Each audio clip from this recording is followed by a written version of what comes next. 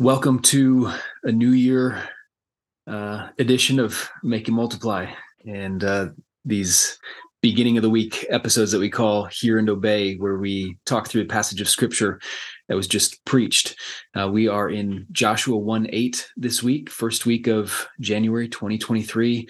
My name is Ryan Chase. I'm one of the pastors at Emmaus Road Church, and I'm joined today by Matt Gruen and Mark Christensen. We are recording this via Zoom, so if the audio sounds a little different, we are all snowed in. I assume you guys are snowed in. Yeah. Out. Yep.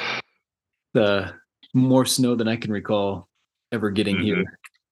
Wild out there, but able to connect via Zoom. This was a good thing that came out of all of the COVID lockdown stuff. Everybody, I feel like we pivot pretty quickly to virtual meetings and stuff like this. So we're in Joshua 1:8. Greg preached this to start our very brief sermon series at the beginning of this year, Habits of Grace. It's kind of been our habit over the last several years to preach on some of those spiritual disciplines that we give ourselves to intentionally as we start a new year.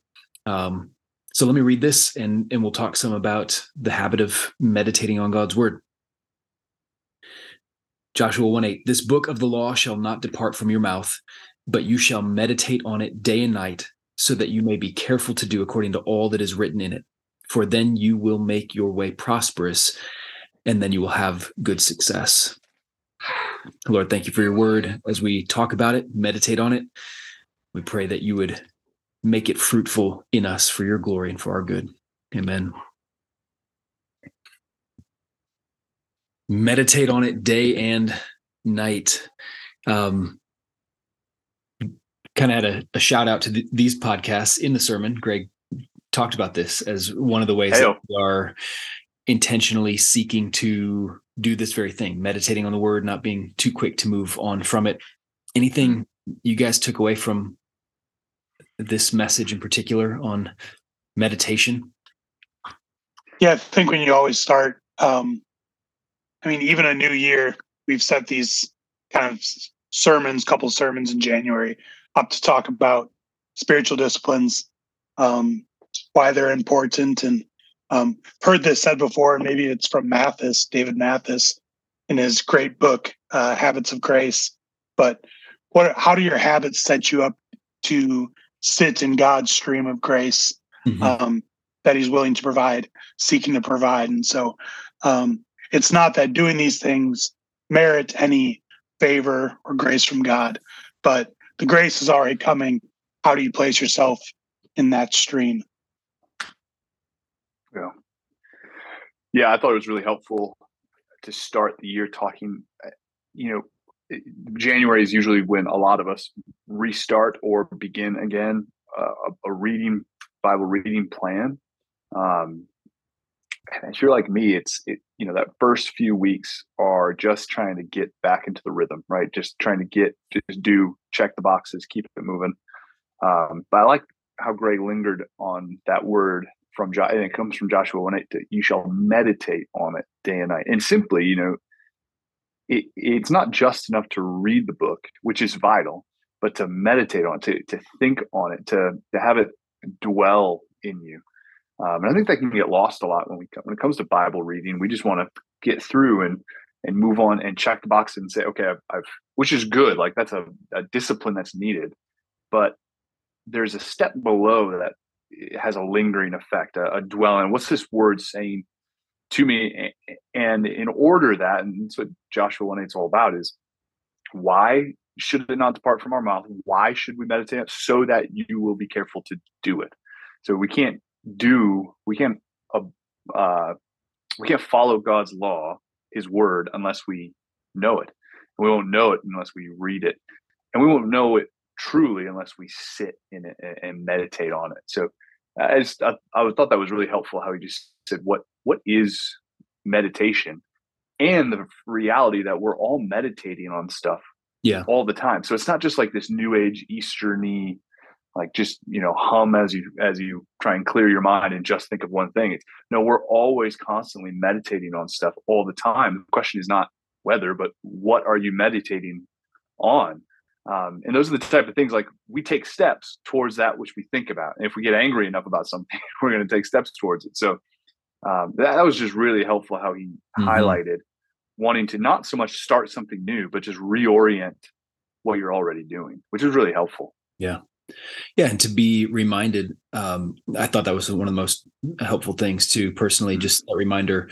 This is not some difficult practice that we're not good at, or that's out of reach until you reach, some elite status. No, we are all doing this all the time. We are thinking.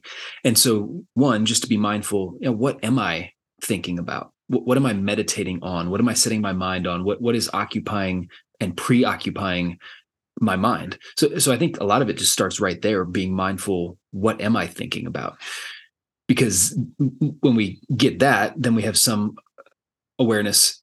Are those thoughts true or false? If they're false, I need to repent of those. I need to turn away from those. What am I desiring the most? And do I need to turn from that to desire for God? So that reminder, meditation is something we are all doing all the time.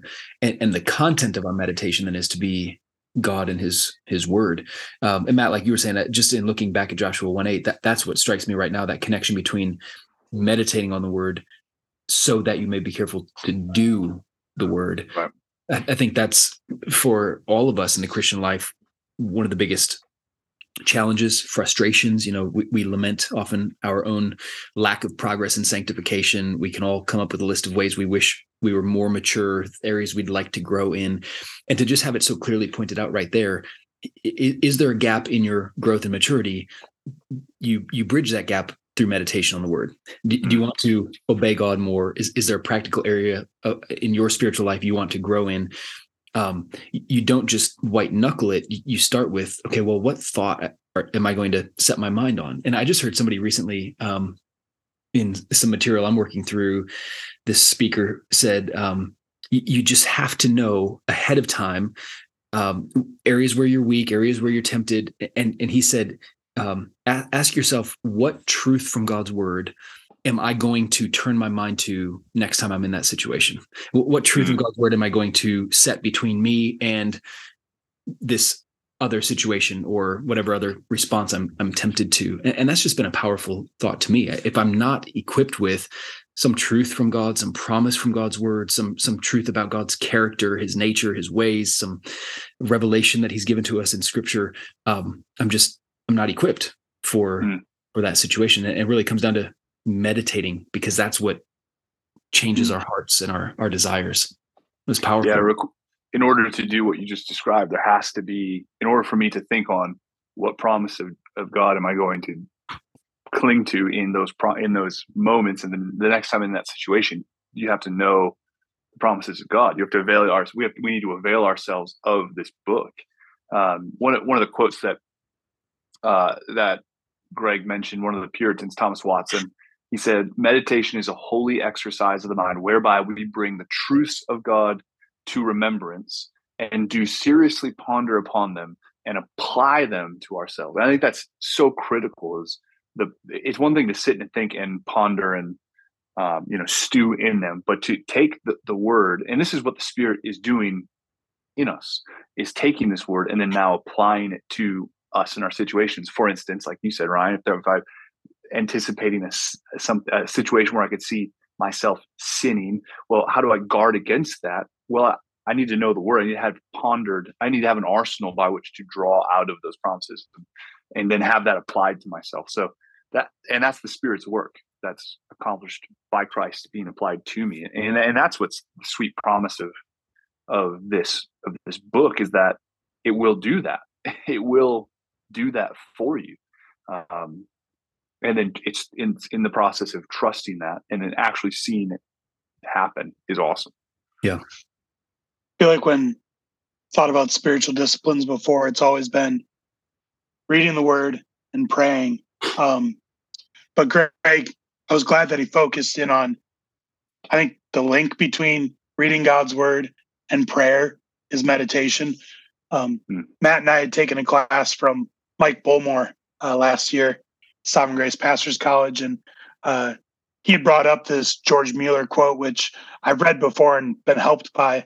But he talks about I read God's word, not so that I might be, ready to do the ministry or ready to lead in this kind of way, but I do it for the profit of my own soul. And he talked about how when he read and meditated, it often led then to confession, supplication, thanksgiving. So he wasn't planning on going to prayer, but reading and meditating, thinking, dwelling upon God's word often led him there. Yeah. Yeah. That's so good. I just the reminder that what we set our minds on sets a trajectory. Scripture speaks so much about the life of our mind. That's right. Ephesians 4 talks about how Gentiles living in the futility of the flesh, their minds are darkened, they're alienated from God through their unbelief. It talks so much about the unregenerate mind, and then we're encouraged to renew our minds and set our minds on truth. And Greg had that quote from one of the Puritans about it was William Bates. What is the wickedest part of a man's life? It is his vain thoughts. And he raised that question. Have you ever considered the darkest, most sinful part of yourself is empty, unfruitful, unhelpful thoughts, what we think about? So as we think, so we go. We feel what we feel because we think what we think. So getting down to that level, what am I thinking, believing, and the hope that we have to know when I'm stuck in twisted thinking, when I'm stuck in futile thinking, there's a way out through God's word. He has revealed to me truth that is like a piercing light. It illuminates. It is a lamp to my feet. So it just gives so much hope. And great to be reminded of that at the start of the new year, that we might resolve by God's grace to meditate on God's word. So what a good encouragement. I'm going to wrap this up quick. My neighbor is stuck outside. I'm gonna go save him, Ryan. Go help him get unstuck. Awesome. So that's right. Thanks, guys. Good to connect with you guys. And may your meditation on God's word today and every day this year be fruitful for your souls and for the glory of God, for the good of his church. Amen. All right. See ya.